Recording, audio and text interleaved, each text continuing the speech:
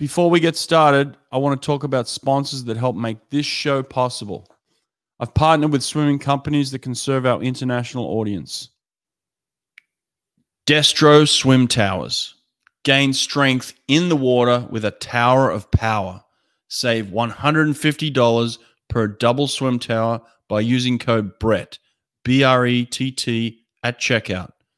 DestroMachines.com. Superior Swim Timing. Run a swim meet with ease from your laptop.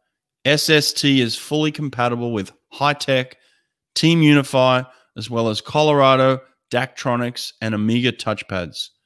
SuperiorSwimTiming.com. Swim Angelfish.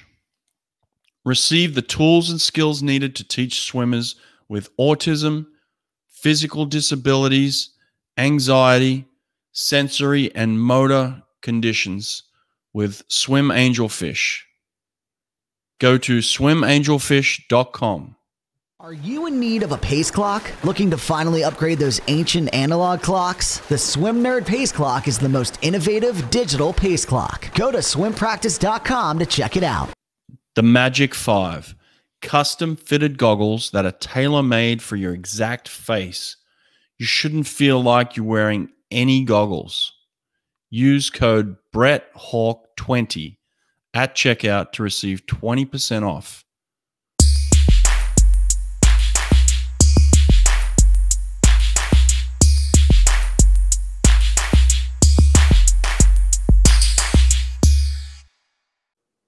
All right, Rocco Merring, welcome to the podcast, mate. How are you? Thanks, Brett. I'm fine, thank you. Now, you did tell me off camera you're a little nervous, and that's okay, mate. I'm always nervous for these things. It never gets any easier. Don't worry. I don't believe you, but anyway, thank you very much. So sometimes I get one of these, and it just kind of eases the tension a little bit, you know. But mate, first of all, listen. Congratulations on your Olympic success with your athletes. Amazing performances from a couple of them. You know, so congratulations on that. Thank you, Brett. Was a mission accomplished. Yeah. Well, in terms of the mission, I want to kind of dig into that a little bit. You know, there's always a lot of negativity that comes out of South Africa. You know, in terms of what you guys are doing there, how you're doing it, and what you can offer, what you can't offer. And I don't think that's. I mean, clearly, it's not always the case. You know, where it shouldn't be a negative experience. You guys are doing incredible things with your back against the wall, you know, not as much funding as many other places around the world. And here we are celebrating an Olympic gold medal coming out of South Africa in your program. So like I said, man, I just want to shine a light on that. I think you're doing some incredible work. You're getting fantastic results. I think people would be amazed to hear how you did it. And that's what I want to do today, okay? No problem. I hope I can enlighten you. Well, tell me this then. You how long have you been coaching where you're at, and how did you come about getting the job that you have right now? I've been at the university 22 years now, and I went and I asked for a job. I actually ran. We got chased out of a pool at a school that we used, and I went to the university and I asked them whether I could use their pool. At that stage, the pool was not used. It's a cold pool, lots of shade, etc. But that was the only one that was available. And the university said you could use the pool, but you must start a university program. And that's where it all started back in 98, 99. And has the facility been upgraded since the time that you took over it? Yeah, they so we coached in summer in the facility, and then in winter we coached in a 20-meter pool indoors at a gym. And then in 2003, 2004, the university signed a contract with the Swimming Federation to start a national training center in 4 of the lanes. So the university then heated the pool. It's a 12-lane, 50-meter pool outdoors. So it gets quite cold in winter, but nothing as bad as in, you know, the real northern parts of the world. But it gets cold. and they heated the pool, and we could start training year round. Wow, that's nice. Tell me exactly where you are located in South Africa. So I'm at the University of Pretoria, which is in the city of Pretoria, which is about 1,400 meters above sea level, and it's about 30 or 40 minutes away from Johannesburg, which is the business capital of South Africa. So it's on the northern side of South Africa and in the interior. Okay, wow. So tell us about the temperature then. I mean, obviously, how hot does it get in the summer? How cold does it get in the winter? What are the conditions like for the athletes? The good thing about Pretoria is it's the city with the least wind in South Africa. So the weather is very stable.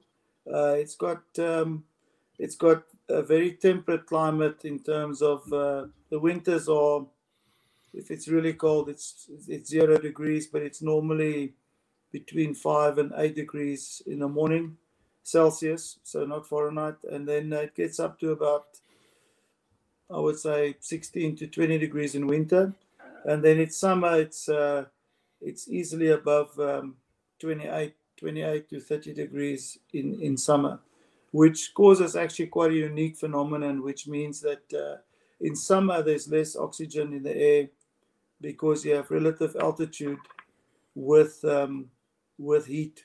So you get a altitude effect of 2,000 meters plus. Oh, wow. And that we have most of summer, anything from October until March. Wow. And how has the political climate been in your area in recent times? We were not affected as badly as some of the other provinces with the I don't know what you call it, with the protest action, riots or whatever. But South Africa is a volatile country. It's a young democracy, and people from very different walks of life and background and factions and so on. So it is a volatile environment. But you live in the country and you deal with the situations as they come up. Are you born and raised in the area where you are now? Yep, I am. I've tried many times to get away, but I've returned many times. So I don't know why. I don't know whether it's a voodoo or a doom or I don't know what. But anyway, it's where I am, and it's one of the best environments to coach in South Africa. I take my hat off to the clubs in South Africa that survive in much more difficult conditions. So I'm lucky. I have a responsibility to do something, and I have no excuses. So that's part of the fire that keeps me going. And it'll be a shame if we don't exploit what we have as much as we can. So the university pays you as a coach? Yeah, I work as a sports manager. So my day job from 8 to 4 is a sports manager. The university allows me to coach before and after work. So I'm basically a coach that works as a sports manager, and I'm not good at it, but anyway, I do it. That want to coach before and after work. That's basically the situation. So you're a sports manager that part-time coaches Olympic gold medalists. That's incredible. That's awesome, man. Wow. That's nuts. What about the athletes that you coach? Do they go to the university there? Yeah. So we have a university program. The university is our athletics director, which you would call athletics director, we call it the director of sport. The university has got a very strong drive to be internationally relevant and to be a leading university in Africa, and to try and do something for the immediate environment and the wider African community. So as sports managers, we are tasked to deliver the goods. It's not just the participation program. That's one one aspect of it, but we are judged by how many athletes do we put onto national teams, how many athletes do we have going to the Olympics, etc. And according to that, they classify us as a priority sport or as a participation sport. So if swimming loses its priority status, we lose the heating of the pool. Oh, wow. Jeez, there's a lot of pressure, I guess, then to perform. In terms of sports management, then, are you managing other sports? Yeah, I manage swimming, men's and women's water polo, triathlon, and the underwater sports, which is basically underwater hockey and life saving. Okay, all right. So you're doing the pool management. So you're around the pool pretty much all day long, then. Yeah, that's right. And so, what time do you get to the pool? What time do you leave the pool? Monday, Wednesday, Friday, Saturday mornings, normally just after 5. And then I finish at about 7:30 in the evenings. Oh, wow. Man, that's a full day. That's Monday, Wednesday, Friday. Mondays and Wednesdays. Yeah. Thursdays, the weekdays I finish at 7:30 p.m. Fridays at 6, and then Saturday mornings I split the squad in 2, and we've got 2 sessions, so I finish at something like 6 to 10 or 6:30 to 10:30, around about there. Wow. And how many kids do you have in your main group that you're coaching? I'm coaching just over 100. 100? Yeah. Oh my God. So that's insane.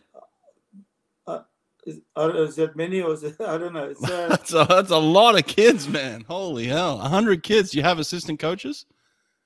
I have part-time people helping me. Sometimes, yeah. I've got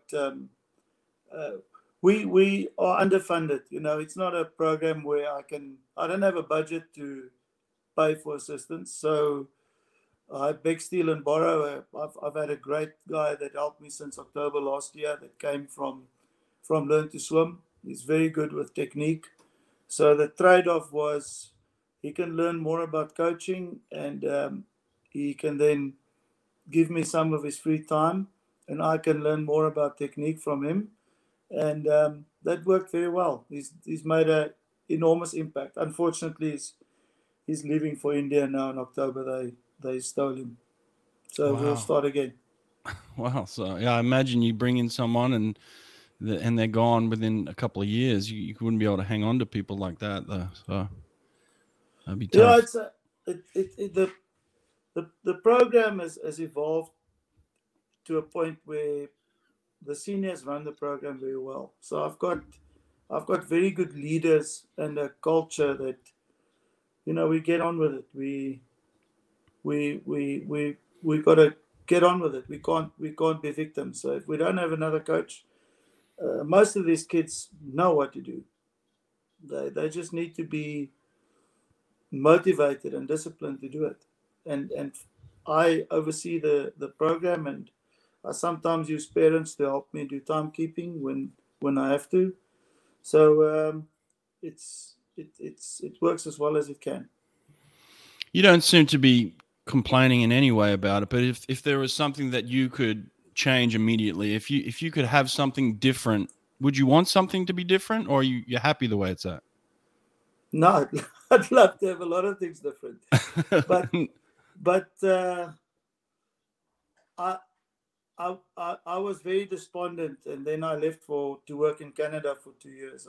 I had a position in Vancouver as a provincial coach for British Columbia, and I actually realized there how difficult those conditions these coaches are under, and how we in South Africa complain all the time and we're negative. And to me, it was one of those moments where you got to decide what you want, and then you got to get on with it. And we think it's rosier somewhere else. I went to visit Dennis Cottrell's program years ago, and I always believed that Grant Hackett has got his own lane and whatever. And when I went to that Miami pool in the morning, and they had triathletes and lifesavers and all of those people, and Dennis Cottrell, you know, the energy and the way that guy coached, you realize that's it.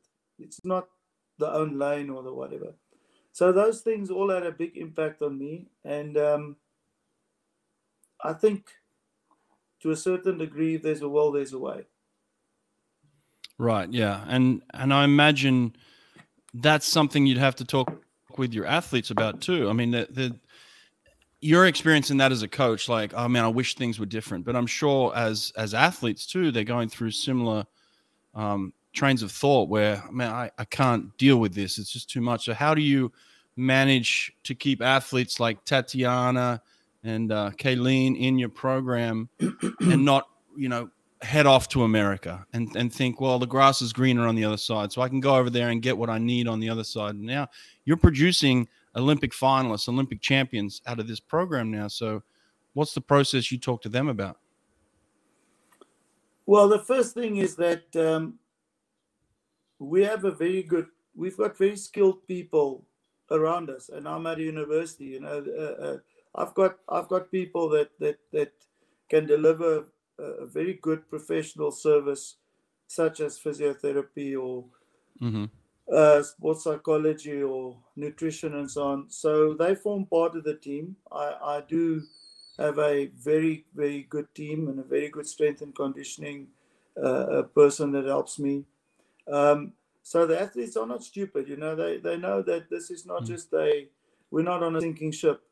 And the second thing is I don't fight the people that want to go to America, because that's a personal decision. But there are people that choose not to go for whatever reason, and I try and keep it simple. You know, you're either a victim, you've either got a victim mentality or you don't. And if you decide that you're not a victim mentality, well, let's get on with it. You know, let's not look back, let's not look around. It is very intimidating for us and for the swimmers when we go to international competitions and you see these teams arriving with fantastic kit and these specialist team staff and so on. But, you know, I often talk to them about the Kenyan athletes. And, you know, these guys dominate their sport or their events, and they've got nothing. They got much less than we do. Right. But they have intent, and they keep it simple, and they do the basics right. Right. Yeah. I love that principle. Yeah, exactly. There are many people doing great things with very little. And you have that around you, like you said, you know, not too far from where you're living. There's people all around doing incredible things. So, well, congrats on that. Well, listen, I want to get into the performances a little bit, but I was watching, there's two videos of you on the internet. One's in English. It goes for about 3 minutes. And the other one's in Afrikaans. It goes for about 30 minutes. I couldn't understand that one. So I had to click on the 3-minute one, but some interesting stuff you said about the principles of coaching. I just want to talk about that real quick. I know it's a repeat of some of the stuff that's already out there, but you say some really interesting things that I think a lot of coaches can learn from. The first thing you said is always be a student of the sport, you know, stay fresh in your learning. What have you done to do that over the course of the 22 years that you've been there? I've attended many conferences. I've listened to a lot of content on the internet and read a lot of content. I was lucky enough to meet very smart people such as Emma Swanwick and Bill Sweetnam and Wayne Goldsmith and Sean Kelly, and, you know, a lot of international coaches that and sports scientists that actually gave me the time of day, you know, that would have a discussion with me or answer some questions. I've listened to a lot of stuff that you put out. I think it's a fantastic thing that you do. Thank you. It means a lot to a coach like me. You know, I'm isolated, and then, you know, we have a good mentor in South Africa in the form of Graham Hill. He's actually the one that showed us in South Africa what needs to be done and what can be done in his quiet way. He delivered the goods, and I've watched him many years, and, you know, always thought I'll never be able to do anything like that. But you know, I said to the coaches in South Africa, until I actually took the initiative to start talking to him and asking him questions. It's not his job to lift me up. It's my job to make that connection with him and to get closer to him and to learn from him. And he helped me a lot. So I've always tried to stay. I don't come from swimming. I'm not a famous swimmer or anything. I was a rugby player, and I happened to get into swimming coaching, and it paid the bills, and I had to get better at it because I want to be good at it. So I had to learn a lot of things that I think coaches that come from swimming had the benefit of knowing inherently, but I had to learn it, and I had to work very hard to get myself to a point where I could actually improve my coaching offering to the swimmers. Very good stuff, mate. Well, it's admirable that you come from the second best rugby nation in the world. So congratulations. Just messing with you. Yeah. No, listen, Graham, your name was just mentioned, Graham. Okay. Come on the podcast. Stop avoiding me. All right. You've been called out here. Rocco's calling you out. We need you on the podcast, buddy. Come and share with us. I agree with you. He's listening. Listen, the second thing you said is don't be scared to experiment. Did you experiment in this preparation in the lead up to the Tokyo Olympics at all? Was there any experimentation done, or was that done before this? The biggest experiment was to eventually get Scott Volkers to it took me 5 years to get him to talk to me. Eventually he did, and a huge part of the success of Tatiana is thanks to Scott. That I flew out to South Africa, and he basically had to reteach me about training. So I would write the set on the board, and he would go, no, and then I'd have to wipe out again. And so I brought him to South Africa 3 times, and it wasn't for a week or 2. The longest was 5 weeks, and to actually understand what he was trying to teach me. And wow, it was the best thing I could have done. So if you want to call that an experiment, that's a big experiment for a 50-year-old coach that was set in a certain way. But I wanted to get somebody that I thought had an opposite view of coaching, because Tatiana is injury prone, and I come from volume and from all of those things that I think you as a sprinter hate. Yep. And I realized how much damage I did once Scott was finished with me. I wish I could turn the clock back, but I can't. And I needed somebody that could upskill me and also teach me about speed, because I think, in my opinion, sprint coaching is the most difficult thing to do properly. And if you want to get a 200-meter swimmer faster without losing the 200, you sit with that constant, if I do this, I lose that. And Scott, between Scott and Emma Swanwick, in terms of the physiological testing and the feedback, I owe them a incredible gratitude. Wow, that's awesome, man. Like you said, a 50-year-old man stepping out of your comfort zone like that. I mean, they have all these shows on in America where some guy will own a restaurant. The restaurant's not doing well, but the restaurant owner's been running it the same way for 30 years, and they're so afraid to get out of their comfort zone. And they bring this specialist in, and he just rips them apart, and says, "No, do this." And it sounded very similar to what you were talking about with Scott coming in. It is. Is there something that stands out in your mind when you were writing a particular workout where Scott was like, "No, it needs to be done this way"? Is there something that a philosophy change for you that really hits home for you? Yes, but I think the most basic explanation in that was, I listened to coaches talk in their terminology, and I don't understand 90% of what they're saying, and then they started talking about capacity versus power and so on, and I didn't understand what is it, capacity of what, and power of what, and Scott taught me that. He taught me the basically the terminology, and then he taught me the model, and then the application, because it's one thing knowing the theory, it's another thing applying it. And if you're not sure and you're dealing with somebody of Tatiana's ability, you don't want to make mistakes. One, and number two, you don't have time. You've got to get it right. And we didn't get it right in the beginning. I think it took about 6 or 7 cycles where Tatiana was quite resistant to this. And, I saw the benefit with the rest of the group, but Tatiana was resistant because it didn't make her feel good in the water. It didn't translate into good results.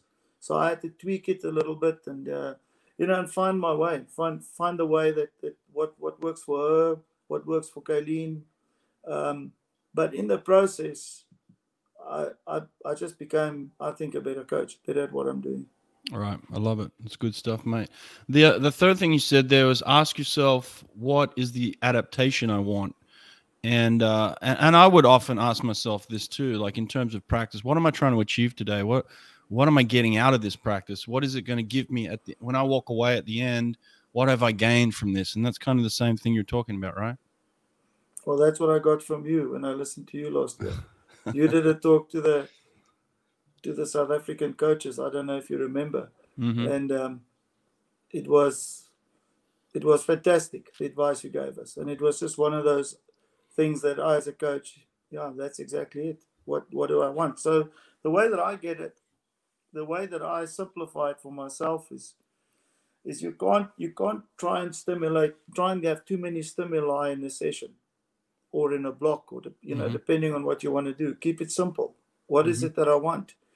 And making peace with the fact that if that's what I want, I need to understand I'm also going to lose something else, or I'm not going to be working on something else. And I think a mistake I made was you try and be too safe all the time, and you're not prepared to lose something. You want to gain something, but you don't want to lose something. And I'm at a point in my coaching where everything comes at a price. You have to prioritize. You have to make the difficult decisions, and you have to have the faith that, or the trust that you will have enough time to gain what you feel you've lost. And I experienced it with Tatiana twice this year, which nearly freaked me out. But I managed to, not me, by the grace of God, we managed to get it right on the day. Yeah, absolutely. The fourth and fifth thing you said here kind of relate to each other in a way where it's a lot about communication, picking up on clues and cues your athletes talk to you about. But the fifth thing is interesting to me, where you said the more talented athletes are gold in terms of their communication. Why do you mean the more talented athletes in their communication? When I think the ones that are really talented, well, I'll start by this. I listened to a very good sports physiologist that said if you're dealing with exceptional talent, get out of the way. Right. Don't overdo it. So to me, the consequence of that is the fact that they know inherently what works for them and what doesn't. And I remember a couple of years ago, I watched Cameron van der Burg get out in the middle of a set.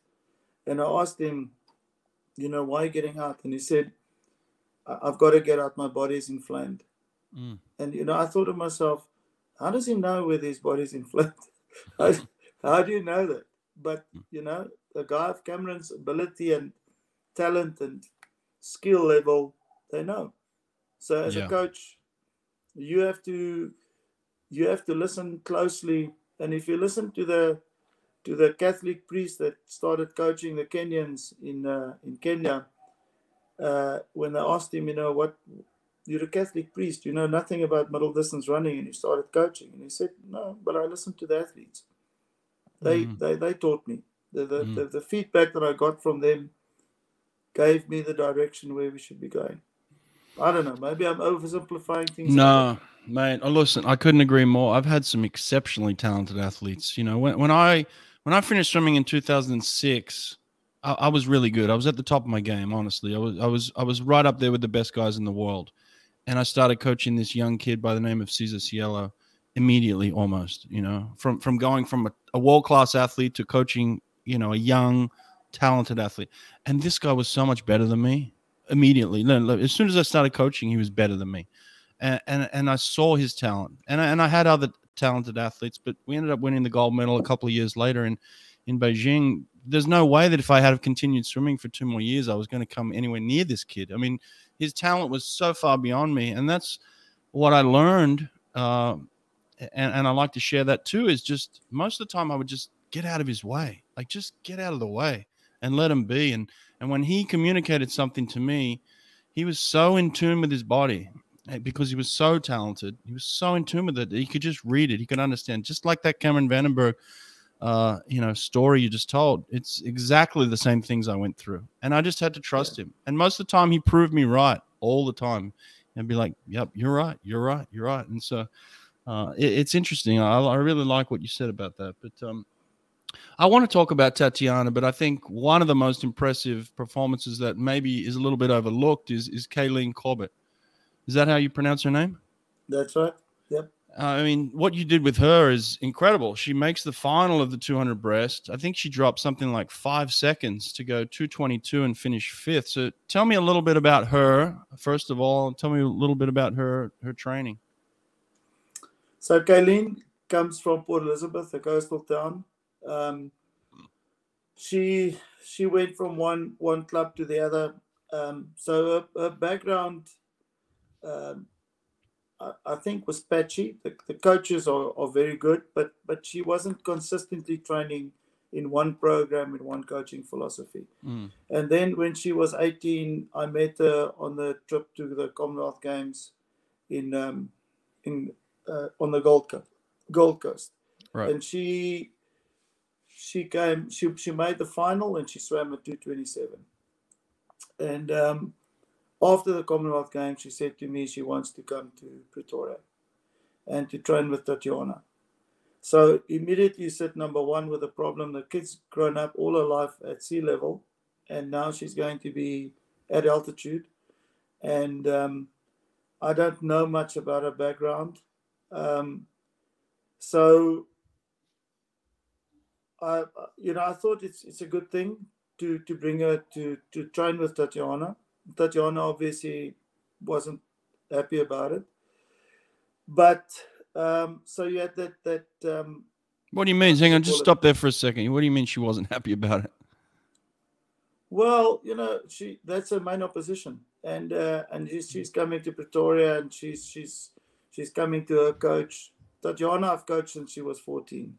So, I don't know whether it's like that in other countries, but in South Africa, the clubs are, it's like tribes. You don't easily jump from one tribe to the next. And but anyway, so Kayleen came up here and she had a terrible time. It was I have a more aerobic approach, and for me, aerobic is below the aerobic threshold. That's a big part of the program of my coaching philosophy. And Kayleen was aerobically really not developed at such a low aerobic base. I don't know if that's the right wording, but it looked to me as though she was better at doing threshold training. And Swanwick once told me, if you do too much threshold training, you become like a car stuck in third gear at high revs. And which was a thing that stuck with me, because you get improvement quickly and then you tend to stagnate. So we had to go back into training with Kayleen, which was very hard for her, because suddenly she couldn't swim at the pace that she wanted to stay with Tatiana, as an example. I also coached the girl that's third in South Africa in breaststroke, and she's 2 years younger than Kayleen. So it's Tatiana's 2 years in front of Kayleen, then Kayleen 2 years behind her, and then the other girl. So it was difficult for Kayleen from a psychological point of view. But she dropped. I said to her, 2 years. We'll have to work 2 years to try and get you to 2020 qualification. And a couple of months later, she swam the qualifying time at sea level. And that was the breakthrough that she needed and I needed, because I started really doubting whether I can do anything with her, because she was terrible in training. Wow. And but Kayleen is a unbelievable competitor. At World Champs in 2019, she said to me, "I'm going to make the final." And I said to her, "Kayleen, you're at World Champs. You know, just swim your best time in the heats, and you know, just." And she made the final. She came 8th. Wow. And when that's where she swam 2:24.0 in 2019. And then at the Olympics, she said to me, "I'm going to make the final." I said to her, "You're 18th. You know, get into the semifinals. Don't get ahead of yourself."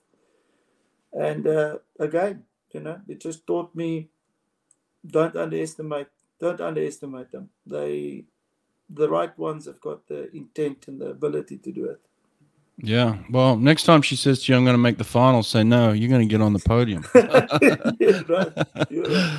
Oh, wow. That's awesome. Well, and how's the relationship gone over the past few years? Has it, I mean, obviously, look, a competitor is still a competitor, but I'm sure it's probably got a little bit more where they respect each other a lot more now, right?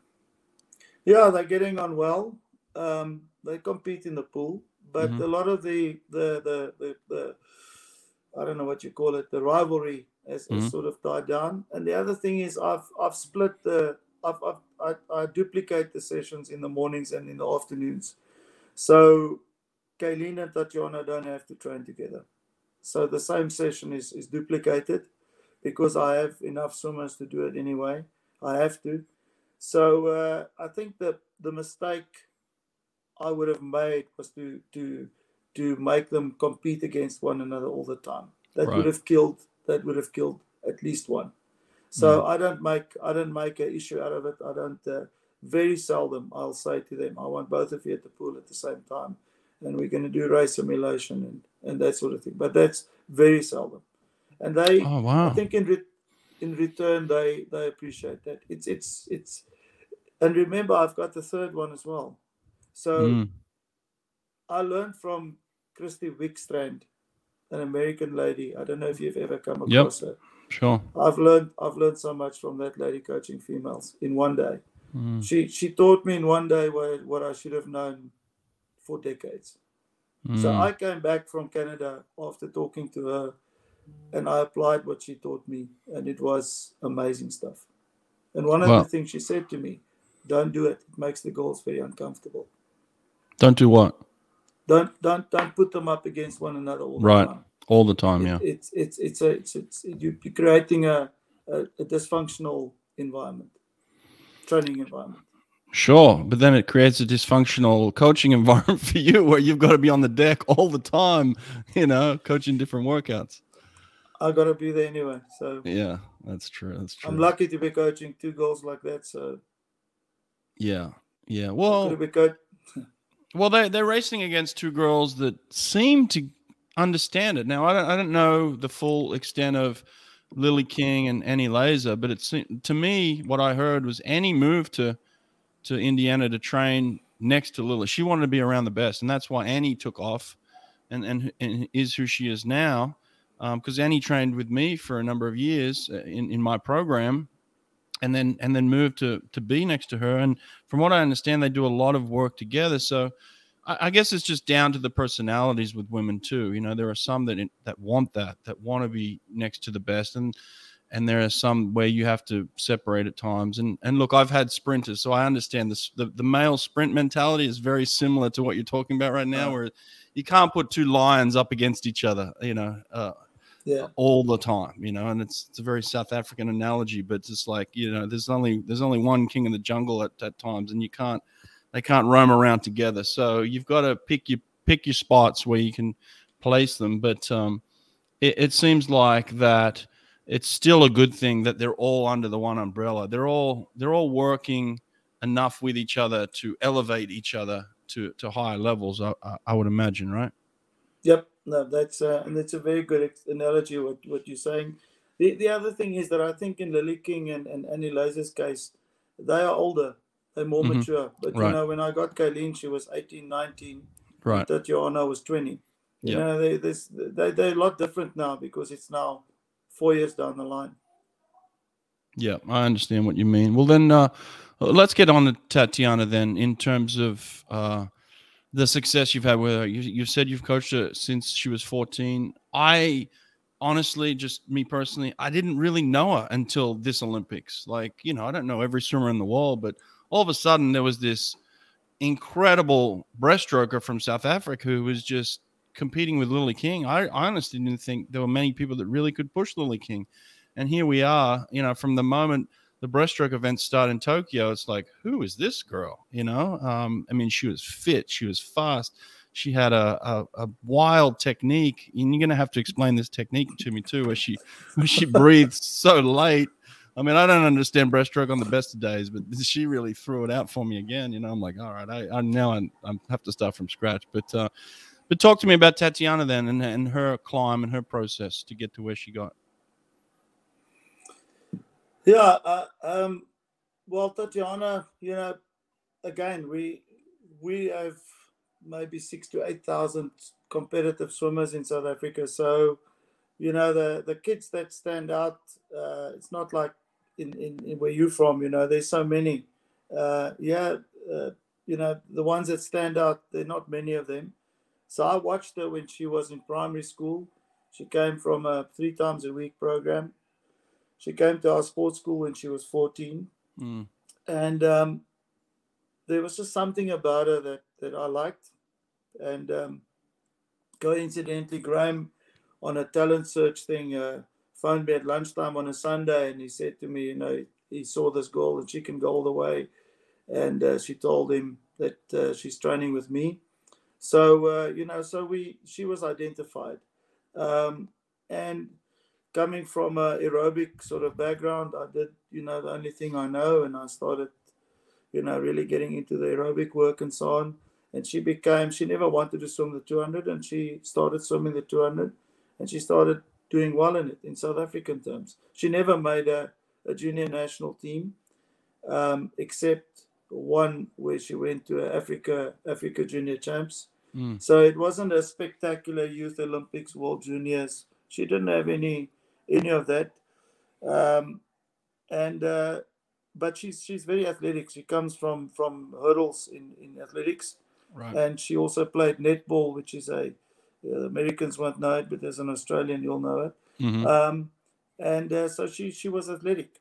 And she just started getting better and getting more confidence in her event. And as a teenager, she became the fastest 200 breaststroker, or the top 3 among the 200 breaststrokers in South Africa. So the confidence grew. And then I left for Canada, and I begged them not to push her for Rio. And unfortunately they did, because I believe the performance will manifest when it's ready. Mm-hmm. And in South Africa, we push our goals. So at that stage, we couldn't get goals to qualify for the Olympics in South Africa. And there were many, many different explanations for it, but mostly, you know, the goals aren't tough enough, we're not hard enough on them, etc. I had a different view. My view was that there's something wrong in our coaching, and because the girls mature faster than the boys, they show us our mistakes as coaches sooner. That's my theory. So for me, I was more cautious with a quality type of training for as long as I could. Try to stay away from too much of it, so that I have that as a training stimulus when she's finished growing, and she now has exploited the opportunity to do more volume at an aerobic level. So she comes from that, and I think that has helped her a lot in terms of a back end and a speed endurance. And I never really tampered with her technique. I'm not a technique fundi. I come from a contact sport, team sport. But I thought it works. And, you know, why tamper with it when something works? And I remember the coaches were laughing at her when she swam her first short course competition. It was actually quite embarrassing, but she came forth as a very young girl. And but we stuck to what we thought works. And then she lost all her confidence for the Olympics in 20. She didn't qualify. She missed it by 0.1 at trials. Wow. And she was broken. She was injured. She lost all her confidence. She's a 19-year-old. She's first year at university. You know how difficult that year for a young person is. Yeah. And then I returned from Canada, and she came to see me, and we had a talk. I had a good relationship when I was coaching her before I left. And I said to her, you need to give it another shot. You're going to regret not knowing what you could have done. Mm. And we just started again. We started back into the aerobic work. When we took it one day at a time, I said to her, first just find your love back for swimming, which is a cliche, but it's very important. And no restrictions. And I think one of the things that was a problem with her was the coach that she had before was very overpowering. And Tatiana's got a strong personality. She's got very good instinct and a strong personality. So that's something that you got to work with. You got to try and enhance and not suppress. Because when they compete, you want them to be strong and express themselves and so on. And then you must want the same when they're training, I believe. And she qualified for Worlds in 2017. I said, I don't think you should go. I think you should go to World Student Games, which was a good decision at the time. She went to World Student Games and she came second. And she phoned me from Taiwan and she was so happy, and the confidence started getting back. And then the next thing that happened was she went to Commonwealth Games in 2018. I've never been to those competitions in my life before, so both of us, we didn't know what to expect. And she won 2 golds there. And then it was like, wow, that's fantastic. Wow. And then she went through a big dip. 16 months of not swimming fast times in training. Trying to apply more of the Scott model, and she's not feeling good. It's not working for her. And then at World Champs, she went to World Student Games in 2019 and she got 2 golds. And then she went to World Champs and she got a silver. But she didn't swim well. It was just, she's got that ability to race. Yeah. And then we came back and prepared for Olympics. And I started working a lot on her speed because that's the first time I saw Lily King and Efimova in action, and Sydney Pickram and, names like that. And I thought, how in the world are we ever going to be able to compete with these people? So when we came back, I knew I had to work on her speed. And thank goodness Scott helped me. And I had the confidence to institute new things on speed training. And then COVID came. And we stopped, and then it gave us a little bit more time. And when we raced short course in 2020, she broke the African records on 50, 100, and 200. But I wanted to see speed-wise, where was she? And I saw, okay, we're on the right track.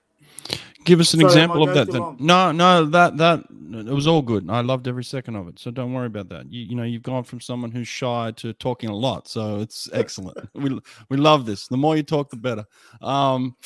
Listen, you talked about the speed, and you just said she did some things that kind of made you feel good. So can you give us an example of a speed set that she's done that you felt really good about? It was mostly the anaerobic capacity sets where we try and stimulate the body to secrete the lactate. So it's a passive rest instead of active rest, and it's repeats of 25, 30, 35. At max effort. With a lot of stroke rate monitoring. And then later on, when we get the body to be able to move faster with the faster stroke rate, we try and find the right stroke count to balance it. And those sets were all new to me. I knew nothing about those things. So, you know, that helped me, and I could see the benefit of doing repeats such as those, you know, not exceeding 450, 500, 550 meters per session, you know, of that sort of work. We hardly ever went up to that full extent, but just basic. I think for other coaches it's very basic what I'm saying. For me it was new, you know, and I didn't do that before.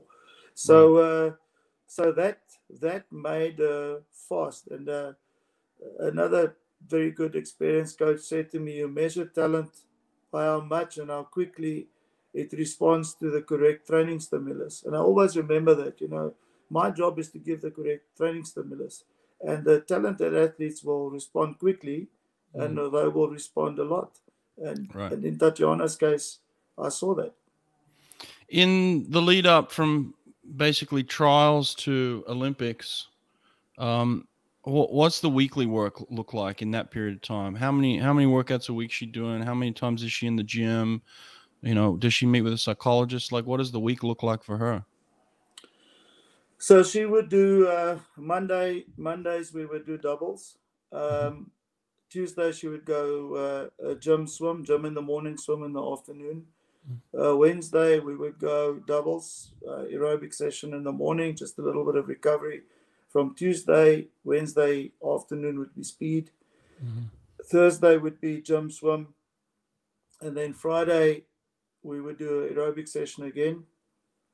Friday afternoons, she's got the choice of off or gym or swim. She can decide how her body feels. And then on a Saturday, we do a quality session. So the quality sessions are basically either a Monday afternoon or Tuesday afternoon, Thursday afternoon, and Saturday morning.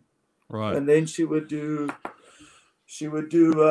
does one oxygen a week, where she goes and lies in an oxygen tank, which, you know, I don't know much about, but she believes in it. And she does ozone therapy at the same place once a week, which I also don't know much about. Is that like the way she gets in like a freezer and freezes her body?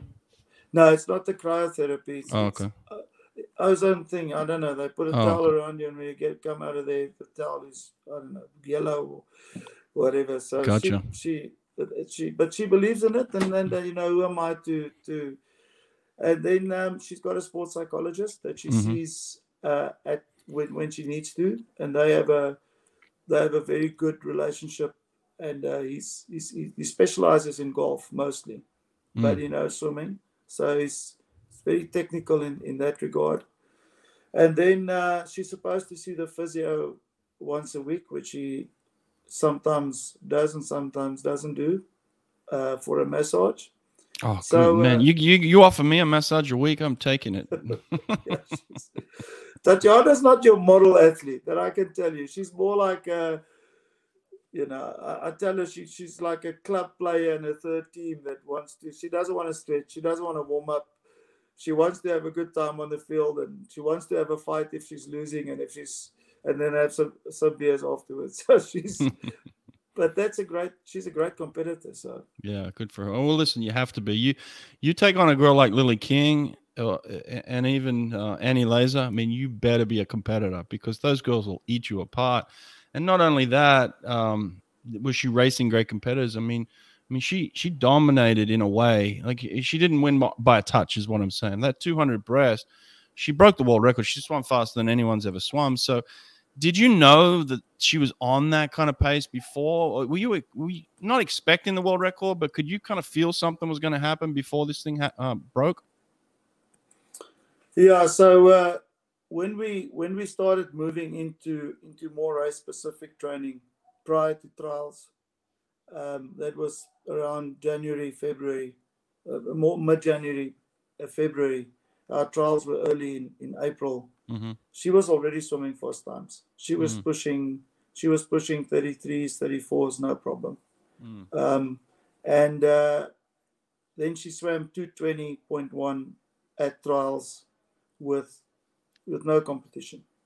And I said to her before trials, she asked me, how do I think she would do? And I said, I don't know, because, you know, how do I know? but the trend is showing us that you're going to be fast. So I said to her, but I want you to be at or under world record pace at 100 and 150. If that's where you are in beginning of April, then we're on the right track. And she was a 144 at 150 meters at trials. And that was unknown territory for her and for me. So then we decided we're going to do the same training program leading up to Olympics. We've got the same block, same training program. And with that program, when we were starting to do times and so on, she was faster. Right. We never spoke about the world record, but she saw and I saw, what she was on. The only time we spoke about the world record was in 2018 after Commonwealth Games. I said, in 2017 after World Students, she wanted to give up for a while. And I said to her, you can break the world record. You're walking away from, because I believed at that stage she could do it. I just needed to do a better job as a coach. Oh. And in 2020, when COVID came, I said to her, Tatiana, in 2021 in July, whether it's on the moon or whether it's in Pretoria or whether it's I don't know where at the Olympics, but you're gonna go for the world record. If the Olympics is happening or not, it doesn't matter. You're gonna go for the world record. Wow. Well, it's nice to have a coach that instills that belief in their athlete too. I think it's important. You don't want to talk about it, like you said, very often, but it's nice for the athlete to know coach believes in me in that respect, so that's a big deal for her. Like I said, it's one thing to think about beating Lily King. It's another to actually do it. She looked relaxed behind the blocks to me. She looked in control. It didn't look like the event was too big for her. It didn't look like her competitor. She wasn't swimming in Lily's lane. Like Lily did her thing. The first 150, Lily went, and it even surprised me the way she attacked that race. It didn't seem to phase Tatiana. It seemed like she was in control. And that last 50, I watched it right before I did this podcast with you here. She just took off, and it was like she had full control. It was just a very well orchestrated, timed 200 breast. Do you feel like it was a very complete race for her, that one? Yeah, it was. Yeah. We practiced it. We knew what Lily King could do, and it wasn't only about Lily King, but she's such an amazing swimmer that you can't be arrogant and think, well, okay, we're not worried. We knew what Lily King could do, and Efimova. I was worried about Efimova, and I was worried about Bikram swimming and others that I didn't know of. So, but Lily King is a champion, and she's a winner, and she's tough, and I have a lot of respect for her. And it was a big highlight for me to meet Ray Luce and talk to him. He's such a amazing coach. So, but we got to go in with a plan, and we planned the race and the time so that we could be competitive, and we were very well aware of what chaos and destruction Lily King can cause in the race. Moments before that, just go back for a second. I'm thinking to myself, like, okay, I know the way it turned out. It's incredible, but moments before that, like, I've been in positions like this at the Olympic final, and the nerves you feel and the anxiety, and then to be coming up against kind of the US juggernaut. You've got like you said, it's a fully backed team, fully staffed. You walk into the environment and you see 60 of these people standing there all in the same uniform, and it's like it's daunting. Were there any moments leading up to maybe the 100 breast or the 200 breast that you felt the nervous tension? Was there any moments like that? I was sick. I was broken even before the Olympics. But it's not about me, Tatiana. I try and keep a pan face, but Tatiana is a very devout Christian, and she's got a very strong foundational base of how she lives her life and what she believes is an issue for her and what's not. And as I said to you, she's like a third team player in a club team. She couldn't care less as long as she's having a good time and she still gets something out of it. Whether it's enjoyment or making friends or whatever. She's actually a little bit how would I put it, naive or juvenile about the whole thing. And it could just be because it was our first time. We were like, we didn't know what to expect. We didn't know what to think. We didn't, we just knew that we got to swim fast, and we have these amazing people that she's racing against, and you just got to give it your best shot. And she honestly is one of those that if people don't appreciate me giving my best shot, then it's their problem. I don't carry the weight of the world on my shoulders, and I don't have to prove anything to anybody, which is amazing. It's actually very refreshing. And it started to cascade over to Kayleen as well. Right. And I guess that's probably how she was able to back up after the 100, because she was the fastest qualifier going into the 100 and didn't end up winning the event, but it didn't seem to phase her going into the 200. I kind of had these fears that, oh God, she's in lane 4 again, and the pressure's going to get to her in some respect, but it didn't turn out that way. So she wasn't completely devastated by losing the 100 is what I'm saying. She was happy. I was devastated. But if you asked us a week before the Olympics, would we like to be on the podium for a bronze medal in the 100, I would have begged you for it.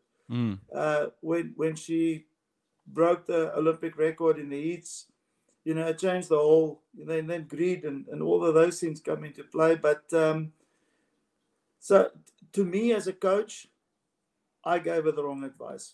I told her prior to the race, you got to make sure that Lily doesn't get away from you. Because the longer she gets away from you, the more confident she's going to be. You got to make sure that you stay with her. And Tatiana's stroke count was out. She was, she was slipping. She knew that, and I knew that. And I apologized to her afterwards. I said to her, I got to get her off my chest. I gave you the wrong advice for the race. I maybe gave you the right advice with regards to Lily. But, we learned a good lesson. There are another 6 girls out there that also want to win. And also, they're also tough. So hats off to them. And we moved away from it. And, that was it. That was dealt with. So going into the 200, I never got the impression that she's overly nervous. I think she was so confident because of so many reasons. But one of it was we really had a good preparation in terms of times. Yeah. So, and she, how can you not be confident if you swim these times at altitude in training? Right. And that I feel is my job as a coach. That's my job is to create that confidence.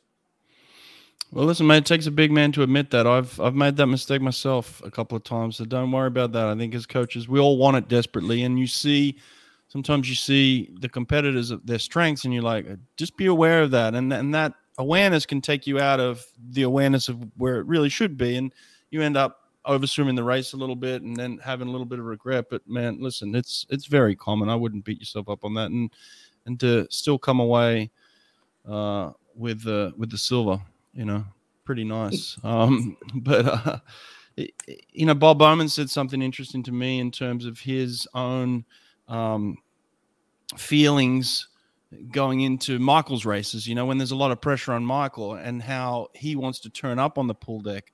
Did you have moments back in the village where you had to kind of talk to yourself in the bathroom before you went out and get on the bus with your athlete or anything like that? Like kind of slap yourself around a little bit, the nervousness, the sickness that you feel? I was really sick. I was nauseous. Yeah. So I had to take some nausea medication, and I thought to myself, I'm the biggest wuss in the whole world because I'm sitting there. But it's what can you do? You sit there. You gotta pretend that you're all cool and everything's under control. Meantime, yeah. But that's just I don't know. That I'm glad to hear other coaches feel like that. I thought it's only me. Oh no, mate. Listen, many a times I wanted to throw up before I speak to my athlete, and then you have to pretend that you're super cool and super confident. Don't worry about it. Listen, you did say South Africa is tribal, and there's obviously not a lot of funding, and you've had incredible success. So with all of that, are you going to experience some jealousy here? Are you going to experience kind of like people working against you within your own system? Are you fearful of that now? No. I'm a normal coach as any other coach in South Africa, and they know it, and I know it, and so I would be very surprised if anybody, I don't know, threatened, or I don't know what the right word is, but anyway, I'm a club coach, and I have a lot of athletes that I'm not successful with, and seasons that are not going well, and like any other coach. So I was lucky to have Tatiana cross my path, and I learned a lot from her, and Kayleen followed because of her. So I'm lucky. There's no other way to put it, and in return, I have a responsibility, like any other coach would, to deliver them the best possible coaching that I can.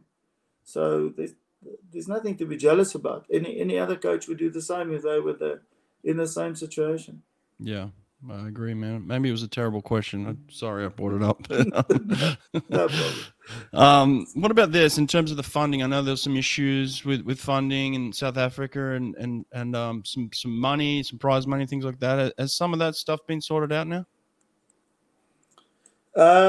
So the incentive money, the issue about the incentive money that was in the media, the private sector jumped into the rescue, and they did crowdfunding, and they actually came up with quite a substantial amount of money that they gave to Tatiana and our surfer that won a silver at the Olympics. And as a coach, I got some money, which I'm very grateful for, and the surfers coach got some money. So, and I think how do you know whether the government is lying? They retracted and said, but we never said there's no incentive money. But the converse is also true. They never said there is. So I think what happened was the public opinion was so much that the government then came up with money, which they will incentive money, which they will pay. So that's the incentive part. With regards to the financial support, it's no secret. The financial support to the athletes, to the Olympic athletes in South Africa was basically zero. So somebody like Kayleen doesn't get $1 from support from anywhere. So if it's the university and benefactors that keep Kayleen going. And with regards to Tatiana, after Commonwealth Games, she got some sponsorship, which we're very grateful for. And with incentives built into her contracts, breaking Africa records, South African records, etc., she managed to save money, and that could keep her campaign going until Tokyo. Until Paris or in Tokyo, yeah. But what about now? Is she talking about Paris? Does she want to continue to keep going? Yeah, it seems as though she wants to continue. She's only recently, like in 2 days ago, she returned back from her break. She went abroad to Holland to visit her parents. They immigrated to Holland in January. And so, I didn't talk to her beyond Tokyo because she's 24 years old. She's finished studying. She's a professional swimmer. I felt she will tell me when she's ready. And I think in her mind, she had to see how's it going to go at Tokyo. Do I continue swimming? Do I stop? Do I stay with a coach? Do I change to another coach? That's her right to make that decision at her time. And the worst thing I could do is try and force the issue. So she returned, and we will have a conversation in next week about the way forward. But I respect the fact that, she's got to make a decision that's going to work for her going to Paris. There was never any talk of swimming ISL for her or your other athletes? Oh, there was? Yeah. We had to unfortunately decline ISL 3 times. What do you mean by unfortunately? Because of COVID situations? Because of COVID was a big thing last year, because Tatiana and I were asked to be on Team Iron, which was a big honor for me. It would have given me a chance to work with Joseph Nagy, which would have been a dream. But the COVID, the risk was just too high, and we had to make a difficult decision. And then this year, Tatiana needed a break after the Olympics, and ISL happening, because she really needed a complete break with lots of things, that also parents immigrating and so on. So she had some personal things that she also had to just get a release from. Right, for sure. Does this gold medal change her life substantially, you think, or not? Her life. Yeah. Her life. Yeah. Does it change her life substantially? Yes, it does. Well, I mean, that can be a good thing, right? Fantastic. It's amazing. It definitely. I would hope it changes her life substantially. Yeah. For the better. Yeah. Yeah. Well, hopefully it opens up more opportunities for you guys as well. And maybe I should ask you, does it change a champion's life for the better or not? I don't know. I haven't coached one before.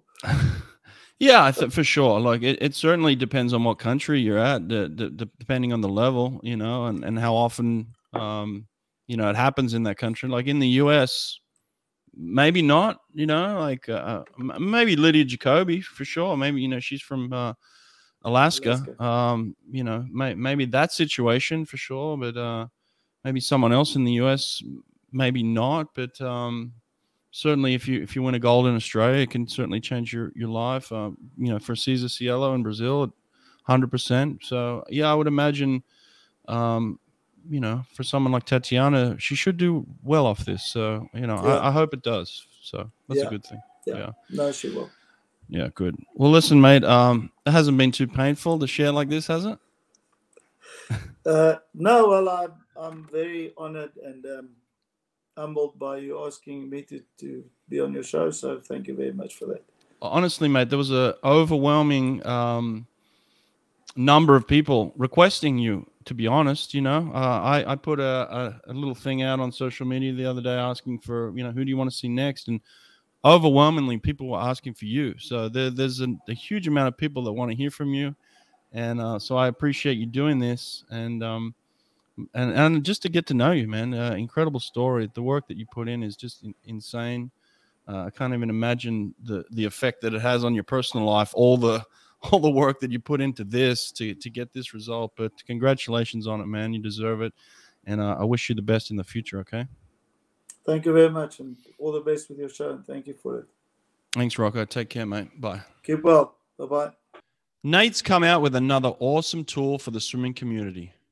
It's called Swim Nerd Live, and it allows the data and times from your actual scoreboard to be broadcast and viewed in real time on any smart TV, phone, or other device, such as the TVs in your facility lobby, ready room, or by athletes' family members across the world. A very simple and easy to use necessity for any team or facility that is live streaming their meets results. You actually see the live meet timer counting up. The splits come across the screen as the swimmers touch the pads. It has all the information you're looking for: event, heat, lane, name of swimmer, times and places. There are so many things you can do with this software. Swim Nerd Live turns any smart TV into a portable digital scoreboard. Hang a TV out in the hallway of the pool or on both sides of the stands. This is perfect when you have swim meets and the kids are in the gym down the hall. They've made it incredibly simple for anyone to watch. One click on any device and they're watching your swim meet live in real time. And here's the cherry on top. Swim Nerd Live also provides advertising space for you to show off your sponsors, promote your upcoming swim camp, or have your alumni just one click away from donating. This software will pay for itself. Go to swimpractice.com to learn more.